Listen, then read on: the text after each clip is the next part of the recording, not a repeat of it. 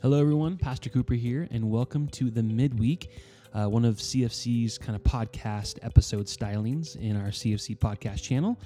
This is simply just an opportunity for myself, Pastor Mark, and other guests to talk more from our Sunday messages or from other cultural moments that are happening, and to do so from a biblical perspective. Well, right now, we just started a summer series in the month of June for the rest of summer in the book of Romans. And so we're going to be doing a lot of just unpacking more of what Paul is saying to the church in Rome and just some of the deep theological things that are there. So throughout this summer, we're going to be talking more and more about the book of Romans, unpacking some of those real deep theological nuggets that are there. And so we are excited about this. We might have some other little kind of episodes here and there throughout the summer, but want to also say we have scripture journals and other journaling methods for you to use just to help dive into the book of Romans during this series. We're calling it The Simple Gospel. That's the book of Romans, the simple gospel, and how Paul really gives that theme throughout his entire letter. So, so coming up, here is this week's episode. All right, everyone. Well, again, thanks for listening and joining in on the midweek podcast. So this is the hottest week of the entire world in the greater Inland Northwest.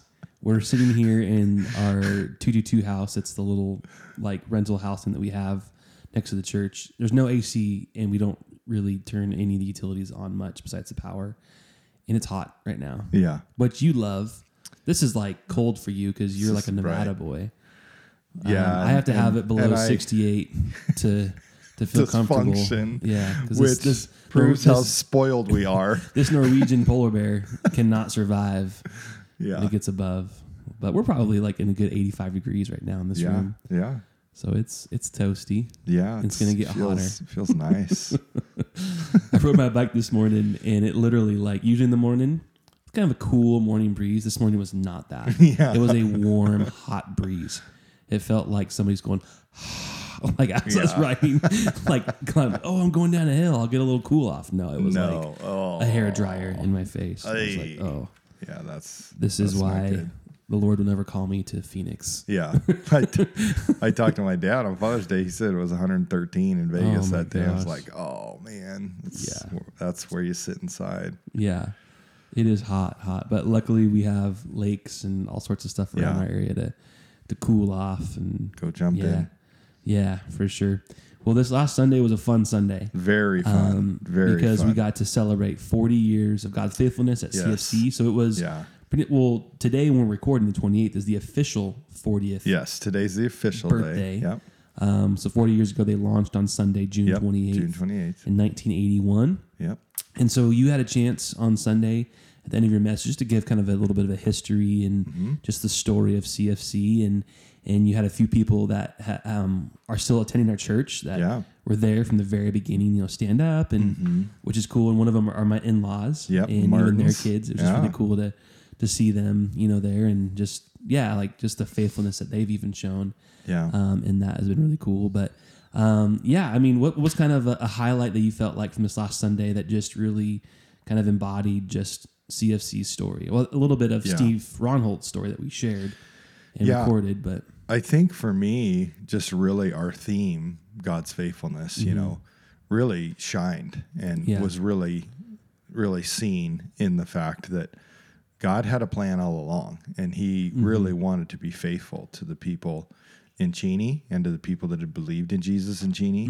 And I think that's true of every church. Yeah. And when we get out of the way, I think, God can work. And I think, just the whole story of what God did in the beginning and now what he's doing now is there's just such a connection of God's faithfulness and God wanting to specifically use us as his people to minister to the people in Cheney and on the West Plains and beyond.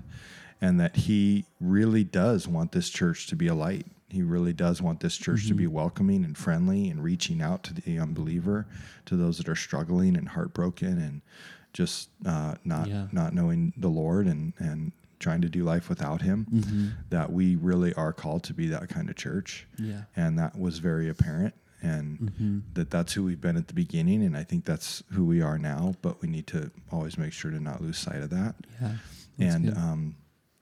so I think that was really good for me. And of course, just being super thankful for the people that are still here and still around. And, you know, their faithfulness is also why we're here, why there's still a church here. Right. You know, those people that have stuck around and have come back, some too, they're the reason that we still are here. And we see the faithfulness of relationships and discipleship and just pursuing Jesus in our relationships with one another. The unity of the body of Christ, even in difficult times, is kind of shines through. Yeah, it was good. Yeah, it was fun.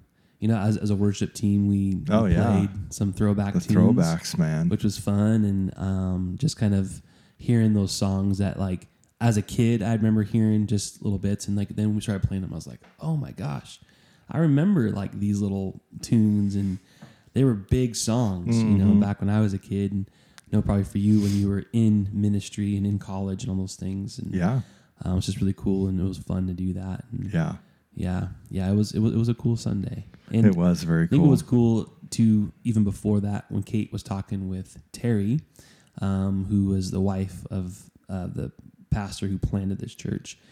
She had mentioned that one of their habits was just walking around Cheney and praying for people's houses and praying for stories of faith. And that was 40 years ago. And it was cool as she asked Kate some questions like, hey, who has come to faith? And just stories. And Kate would mention people. And she's like, where do they live? Yeah. And just the connections of like, maybe that was like one of the houses that we prayed around. Yeah. And just, you know, said, hey, Lord, like we're praying by faith. Yeah, that you're gonna show up in this person's life, whoever's gonna live here, you know, because a lot of rentals in Cheney, so there's turnover. But it's just cool that just thinking through how much prayer has been already on this city, and that we're continuing that. And that was one of your big themes, is kind of our action points is let's be people of prayer for our city. That's right. Go take prayer walks. And put those people's addresses down that you have a heart to share the gospel with, and go walk around their general area or pray for them over a map. Like, there's something really cool and special, and I think powerful. When you put that action behind that, not just think about it. Oh yeah, I should pray for that person, but truly being like, I'm gonna go pray around their neighborhood. And I'm gonna be intentional about that. I'm gonna intentionally go and pray and just kind of. I always think about just my prayer circles that I've prayed around Cheney too, which I was thinking is interesting that I've really had a passion to do that ever since I moved here. And I think it's because it's just the DNA of our church and of the leadership is to pray and to pray prayer, you know, around your city. And so have done that a lot as well. And just to think that God's working inside that circle, right? You kind of have a start and an end, and you connect it, and you know, in this area, Lord, let your work be done, and let your presence and power be seen. And I think that's good. And I think God's gifted you with very long legs. So you can walk around the city in half the time it takes me. So that's also something that you have to do. That could be true. Yes. Your one step is my like four of my is steps. A little bit longer. Yes, that is very true. Well, you also on Sunday started into Romans chapter 5. Yes. And you were kind of in verses 1 through 11. And so we're going to kind of take some of those key verses, but also go a little bit further into chapter 5 and just kind of unpack some of those deeper underlying things. And you'd mentioned one of the kind of the big key words theologically, but also that we use in our culture a lot. That's the word reconciliation. And so it's really there in Romans 5:10 that it comes into play. But I wanted just to quickly read from our scripture journal, which is the little kind of journal that we passed out to the church. And there's a little blurb about reconciliation as you're kind of in this section of Romans chapter 5. So I want to read a little bit of what they say of what the word reconciliation is. And it says this: the word reconciliation means change or exchange. But it's important to remember that true reconciliation involves a change in the attitudes of both parties who had been previously estranged or at odds. Now I can continue one more sentence. Through Christ, sinners are not left as beggars on the doorstep of heaven, hoping God will somehow open the door. Instead, his attitude towards those who believe has been wholly changed because of Jesus Christ's sacrifice. So maybe just extend a little bit kind of on this thought about reconciliation, and as you were kind of talking through it on Sunday a little bit, but what does this mean for us as believers? How do we walk this out? And then maybe, I don't know if we want to even talk about this in our culture, reconciliation, but I think most importantly, let's talk about the spiritual reconciliation we have with God. Yeah. So spiritual reconciliation is huge. I mean, it's one of the most important things that we need. I kind of mentioned that a little bit on Sunday, that I think sometimes and I talked about it in the frame of wanting peace. We so desire world peace, and we kind of completely ignore peace with God, which is actually why we don't have world peace. Right. When you take God out of the picture, you're never going to actually have true peace. You'll just have a fake peace, and it'll last as long as till somebody gets angry again, which, as we have witnessed in the Middle East, is maybe a year or two. Right. And so world peace is kind of a pipe dream without acknowledging that I must have peace with God, and I must allow peace and reconciliation to happen in my life and in my heart personally with Him before I can extend that to someone else that hates me. Because that's reality. If we're really going to have reconciliation and peace with someone, then I have to recognize that I need to have that with someone that hates me. Well, how do I do that? Somebody's got to take that first step and say, I'm not going to hate you back. I'm done with that. I'm not hating you anymore. And that only happens when Jesus changes your heart and changes your life, and you recognize that you can be reconciled and you change. That's kind of the point of this little blurb we read. You change. And I think it's interesting that I think one of the things that Paul is talking about is, for us, we do need to change. And we get this option of change because we've seen all that God has done. When we begin to see all of the amazing things that Jesus has done, it's like, oh yeah, this totally motivates me to change. I want to change. I recognize I'm a new creation in Christ Jesus, and I want to change for Him. And I can change because I'm completely forgiven. Yeah. I can change because there's nothing holding me back. I'm not dragging a ball and chain behind me. I literally can change my life. And Jesus, His power and the Holy Spirit's power in my life, as I daily submit my life to Him, as I open the Bible and read it and study it and begin to let it change me from the inside out, because the Bible's a living document. It's not just words on a page. It's living, it's active, 1 Timothy says, and it cuts right to bone and marrow. It changes my heart. It changes my life. And so that happens with God's Word. And I love that idea of just the change of attitude in both parties that were previously estranged. Now, I think that's true reconciliation. I'm not sure we always see that in our culture, but I think we see it in God's Word, because we were enemies of God. Like, that's what we decided. That's what we decide with our actions, with our attitudes, with our philosophy of life. And sometimes maybe we don't even think, well, I didn't really say that. That's not what I meant. Well, it is what you mean when you say, I don't follow you. I don't believe you're my Savior. I don't obey your word. And I'm not doing anything that manifests to anyone that I want to follow you. Or I just continue to make decisions that I know are wrong, like what Paul would say with the Jewish culture. You know what's wrong, and you don't follow it. The Gentiles don't even know what's wrong, yet they follow it. So I think there's that challenge that we choose to make God our enemy. But we see in Scripture, He's always been pursuing us. He's always been looking for that moment of reconciliation when Jesus would come. And His attitude has always been one of love and grace and faithfulness. And it's interesting, when you read the Old Testament, you might look at moments in the Old Testament and think, gosh, it looks like God is so harsh here. But what we don't realize is God was patient for hundreds of years where He did nothing, just hoping that we would change, hoping that our attitude would change, hoping that as we saw Him model love to us, as we watched Him reach out to us and give us what we need and provide for us and do all that, that we would acknowledge him. Mm-hmm. But instead we go our own way and we make ourselves an enemy of God.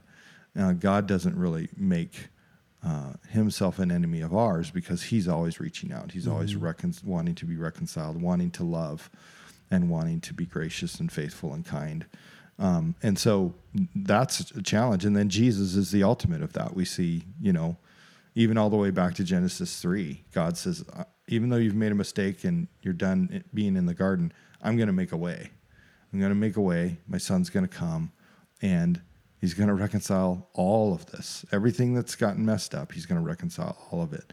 And it's going to be the snake crusher. That's right, the snake crusher. Yeah. And so I think that that's really important. And I like that. Our attitude can change because of Jesus Christ's sacrifice, and it needs to, because if we want to move forward and live for him daily, then our attitude will need to change. Yeah, I think that's a huge, I think just, what's the word I'm looking for? Oh my gosh, I'm losing my words right now. But I think just that description that God is not enemies of us, like looking to kill us. No. I think sometimes when we read through a verse like in Romans 3:10 or 5:10, for if while we were God's enemies, we were reconciled to him. Sometimes you think, whoa, we're God's enemies? Like he wants to kill us? Like, are we like at war and all these things? You think like this perspective of like God's just this big bully wanting to like just pound us into the ground. And Yeah. it's really like us Yeah, that have created the injuncture, so to speak, that like we're at enemies of God because of what we have done. Right. And he's communicating our attitude, not God's attitude. We were enemies of God. Yep. So we chose in our mind, in our heart, in our actions to say, I don't want God. Yeah. Yep. Exactly. So I think that's a good just separation of that, where sometimes you can read through that and be like, because like we're going to get into Romans chapter 8, like you mentioned before, like there's nothing that will separate us from God's love. Right. He is always pursuing. He is always the one that is active towards us. But through Christ, our attitude does change. And that's where we can then come mutually, those two parties, and like have a perspective change and be like, okay, we are reconciled. We are now friends with God again. Right. We are no longer the one that is the enemy of God from our own doing, but now we are friends with God. And that's a huge, huge difference. It is a huge and difference. And then from there, the response out of that is peace. Yes. And that's where the true peace comes, not getting peace within people through diplomatic ways, because that just fails over time. Yeah. But getting peace spiritually, and then out of that response, there's a physical peace that then can be offered in a more holistic way, right? As people, as humanity. Yeah, that's good. Also, just a little bit down in, I think is it in verse 11? No, I think it's a little bit later. Oh, it was up above in verse 6. In the NIV, it says, you see, at just the right time when we were still powerless, Christ died for the ungodly. In the NLT, it says a little bit differently. It says that when we are utterly helpless, Christ came at just the right time and died for us sinners. I'm kind of curious, just like get some thoughts on what does that mean in what Paul is saying in Romans 5:6, that we were powerless or that we were helpless when it comes to just this concept of salvation and all those things. Yeah, that's good. Well, first of all, it means that there's nothing we can do about it. So there's nothing that I can do as a human to make myself saved. We're born into sin, so I'm already at a place where heaven is not open to me because of my sin. So I need a way to get it open to me, because I'm powerless to open the gate. Let's say that it's, to use a physical illustration, it's like a gate. I got to get in. Well, I can't open it. It's not open to me. But in Christ, I now it's open to me. I can get in the gate. I have a ticket to get in, right? Whereas before I didn't have a ticket to get in. So the bouncer's kicking me out, right? Because no, you don't get in. You don't have a ticket. And you're like, well, how do I get a ticket? Well, it's simple. It's free. Like, you just need to believe in Jesus. It's a free ticket. But if you didn't do what was the simplest thing in the world to just get a free ticket, that's how easy it is now. I mean, it's literally that easy. You don't even have to buy the ticket, but you do have to surrender and you do have to choose Jesus. And maybe that's even harder than buying a ticket, to be honest. It might be easy to just go slap some money down and say, I want to go to heaven. But if I have to slap my life down and say, no, I'm going to surrender everything, my thoughts, my ideas, my way of life, my way of living, the way that I think about living, am I really going to stop conforming to the world, to the pattern of this world, and be transformed by the renewing of my mind and live God's good and pleasing and perfect will for my life? Or am I just going to say, no, I'm going to keep doing whatever I want to do? There is a change. There is a attitude that says, no, I'm a son or daughter of the King now. I live differently. And so there is that. But we were powerless. Somebody once said it like this, and I think it's great. If we imagined, how salvation works and how this idea of getting to heaven works, and we think it's like jumping to the moon. You're like, well, no one can jump to the moon. Well, does it really matter whether I'm somebody like me who can't jump very high or I'm somebody like Michael Jordan who can jump very high?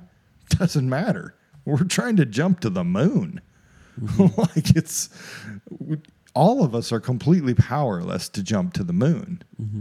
But in Christ, it's, he would give us the ability to jump to the moon. That's like what getting to heaven is. Like, without Christ, there's no way to get in. You can't get in. But with Jesus, I can get in because of what he's done for me. And I love that part, at just the right time, because we're all powerless. And at just the right time, God meets us in our life and says, do you want me? Do you want relationship with me? And that I'm pursuing you. And I hope you would want to be in relationship with me. God always does things at just the right time. And I think it's good that he died for us because we were ungodly. We didn't want to live for him. We wanted to live our own way. And so that's what he does. He dies for the powerless and helps us with everything that we need to live in the power of the Holy Spirit. Yeah. And that's, like you were saying, that's a hard concept, I think, even in our American culture, because we are built up to be powerful people. Yes. And we conquer. We are the ones that own and all that stuff. And very independent. Yeah. And so to say that we're powerless is not an easy thing to say. Yeah. And so I'm just kind of off the cuff too, just thinking as we were talking through this, when it comes to the acknowledgement. So obviously in Romans 10:9, confess with your mouth, believe in your heart, Jesus Christ died and rose again, and he's your Lord and Savior. So there's a part of acknowledgement. Yes. That we have to confess. Yeah. Some might say that's still not in our power to confess that. Yeah. Some might say no, like you have to just acknowledge, through your own ability, that is true. This is kind of going down those theological roads. We're going down a rabbit trail. But that's good. But how does that kind of play into this when it comes to just a person confessing and saying yes to Jesus? I believe he is my Lord and Savior. Yeah. In my heart, I'm confessing it, that he rose again from the grave. Is that in a person's power to do that? Or is it like the Holy Spirit doing that through them? Yeah. I think it's totally in our power. I think that's what free will is. I think that's what created in the image of God is. Yeah. It's that God was saying when he created humans, mankind, you are different than everything else. When you go back to the Genesis account, here's what God is clearly, without any gray area, I would say, communicating. Look at everything I've created for 5 days. Everything. None of this has choice. Not a single thing has choice. The sun doesn't have a choice. The moon doesn't have a choice. The mountains, the rivers, the plants, the animals, nothing has choice. But he creates us, and we're created in the image of God. And what do we have? We have choice. Right. We have something totally different. And by the way, that's why the trees are put in the garden. Because God's saying, In that choice, I also have to allow you to have that choice. And that means even in the garden, when you're perfect, I have to give you choice about whether you want relationship with me or not. Now, we chose not, right? Adam and Eve chose not. We don't want, we want to disobey you, and we want to do it on our own. And we still have that choice. That's what's interesting. We still have the exact same choice that Adam and Eve have in the garden. We still have that exact same choice today, especially if you know who Jesus is and you choose not to live for him. You know where to get eternal life. You know where to get love and joy and peace and kindness and good. You know that it's in Christ. And if you choose not to be in Christ, you're choosing not to be in relationship with God the Father, and not to have your eternal life. You're seeking eternal death instead of eternal life. So I totally believe that we do have that choice, and that we do have to say, I confess. Like, here's what's interesting in Romans and all throughout a lot of Paul's letters and all of the New Testament writers, we see those words a lot, confess and the word believe, a lot. Why? Because I have to choose to believe. I have to choose to say, Jesus Christ is my Savior and my Lord, and from this day forward, I'm going to live for him. Paul uses a phrase often in many of his letters. If you continue in your faith, you will be firm and secure, and you'll have a hope that's everlasting. Like, he'll say things like that. And you're like, what do you mean if I continue? Because I still have to believe today. Like, I said yes to Jesus 25 years ago, but I got to say yes to Jesus today too. Because this world is crazy, and it's trying every moment of the day in all of its concepts and philosophies of life to pull me away from Christ. And so I have to choose every single day to say, no, I'm going to choose to live for Jesus and for what he has for me, what he has for my finances, what he has for my sexual life, what he has for my marriage, what he has for my parenting, all of this, it all, and our world is saying, no, I've got a different idea for you. The enemy of our soul says, I got a different way for you to live. And so we're always challenged with that battle of, am I still choosing to say yes to Jesus all the time? And the answer is yes, I have a choice. I get to choose that. And God, it's interesting that God will never violate that either. He won't violate that choice. He'll continue to love us, pursue us, show us the Holy Spirit. So when we see verses like the Heavenly Father pursuing us, the Holy Spirit pursuing us, that's because he's putting love in front of us. He's putting Jesus in front of us. It's kind of like a road sign, right? Like, you can get off here and choose Jesus, or you can keep going down the road. That's your choice. But there's what you need is on this off ramp, right? And here's a sign to show you that it's there. And what's crazy, I mean, if you think about like driving in a car, this would be a good illustration, right? I need gas, right? I got to keep going. I need to get, well, there's a gas station. You see a sign, there's a gas station on that off ramp, and you say, man, nah, I can make it further. Like, well, that's not what you need. And you go to the next one, and there's a sign for a gas station. Like, dude, get off. And we do that. We, in our selfishness and in our pride and in our saying, I just want to do life my way, we say, I don't want to get off. I want to keep doing it my way. Yeah, that's good, because it's always the acknowledgement that, we are powerless. Right. We are helpless. Yeah. But we have to acknowledge that. We do. And we have to step forward and saying, like, I need Jesus. I need his Holy Spirit. But that's us still acknowledging out of our free will. Yes. Those truths that we need. Yeah. That's good. Well, it kind of goes into the rest of chapter 5. We kind of even mentioned this. Paul goes into this back and forth with Adam and Christ. So Adam and Eve of the very, very beginning, that death really came through Adam, but life came through Christ. So I think there's one significant thing that we have to just maybe mention at the top is why is it that Paul uses Adam? When we read the Genesis account, it's like Eve is the one who ate the fruit, and we're like, hey, isn't that and your gives fault? It to Adam. You know, but yet like there's this part where Paul is kind of not switching the fault, but rightly putting the fault on Adam. And so why is that, that Paul is making that clear? That's a good question. And I think the answer that I can think of just off the top of my head is that the way God has kind of established things with relationship with man and woman is that man is the leader. You're supposed to be the spiritual leader. And Adam didn't do that. Right. He didn't step up and be the spiritual leader. He chose to follow and to do the wrong thing. And so as a result of his lack of leadership and lack of spiritual leadership to lead his wife and to lead himself, sin entered the world. And so in a way, it's kind of Adam anyway, if you backdoor it, right?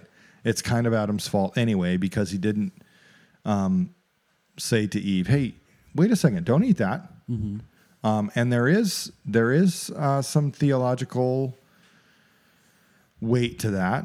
Like there's always a question, was he standing there while this whole thing was happening and he just didn't say anything, or did she bring him fruit? It's maybe a little gray, but if he's standing there and he's watching this whole thing take place and he says and does nothing, then it's on him too. And it's maybe on him more because he should have stood up and led. Because he was the one who heard God say, don't eat of the tree. He had to lead and communicate that to Eve. Eve didn't hear it directly. Adam heard it directly. So he could have been and should have been the one to step up and say, hey, whoa, honey, we're not listening to that snake.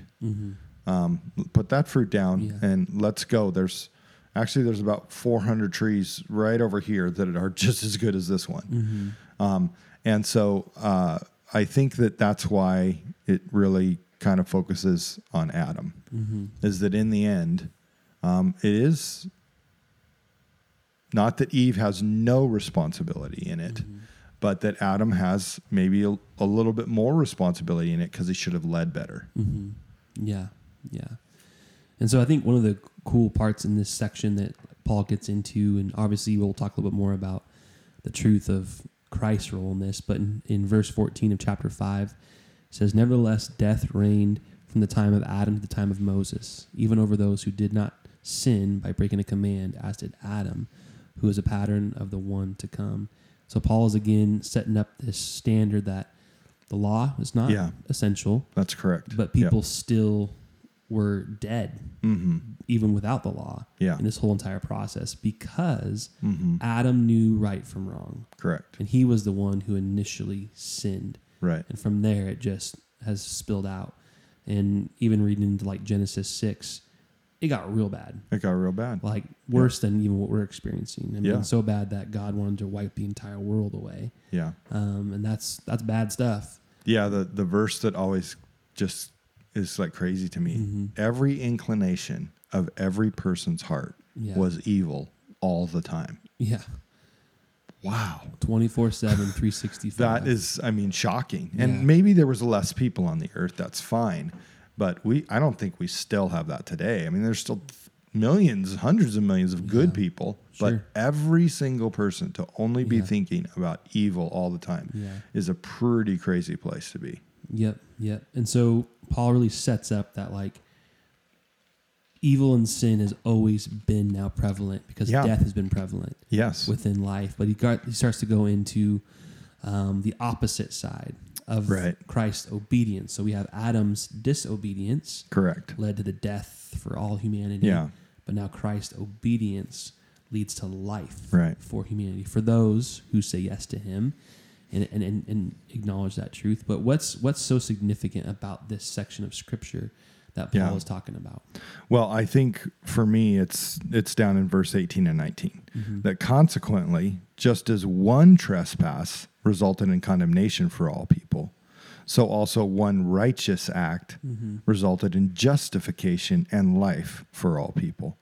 For just as through the disobedience of the one man, the many were made sinners, so also through the obedience of the one man, the many will be made righteous. That's what Jesus did.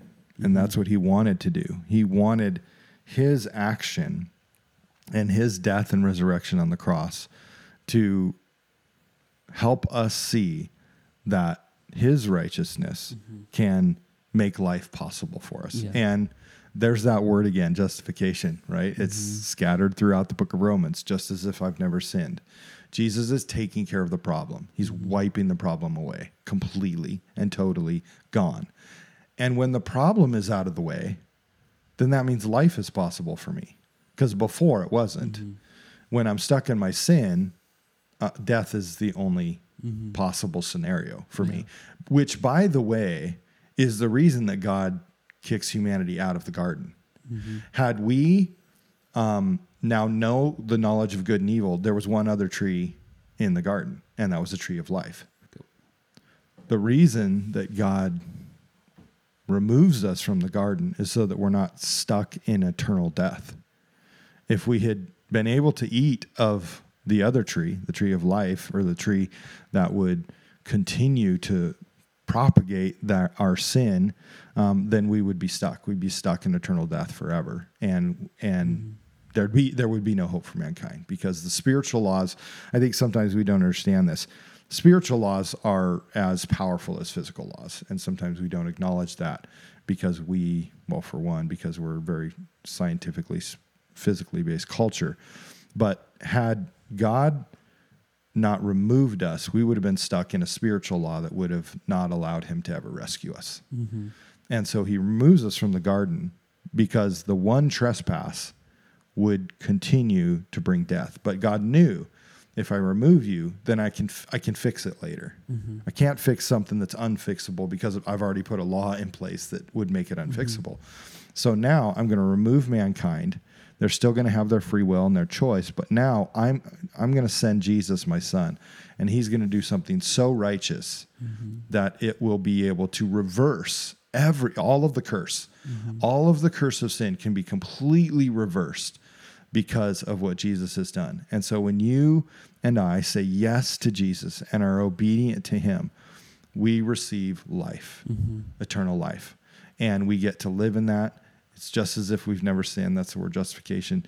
And you and I get to continue to live in the obedience of Jesus Christ, because his obedience is what reconciles us, forgives us, and makes us right with God.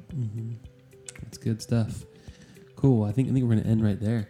That's a good ending. Yeah. And so this next upcoming couple of weeks, we're going to be in Romans 6, 7, and 8, and kind of maybe do a couple of combo longer episodes, because it's kind of a general big theme of what you guys are preaching through on Sunday.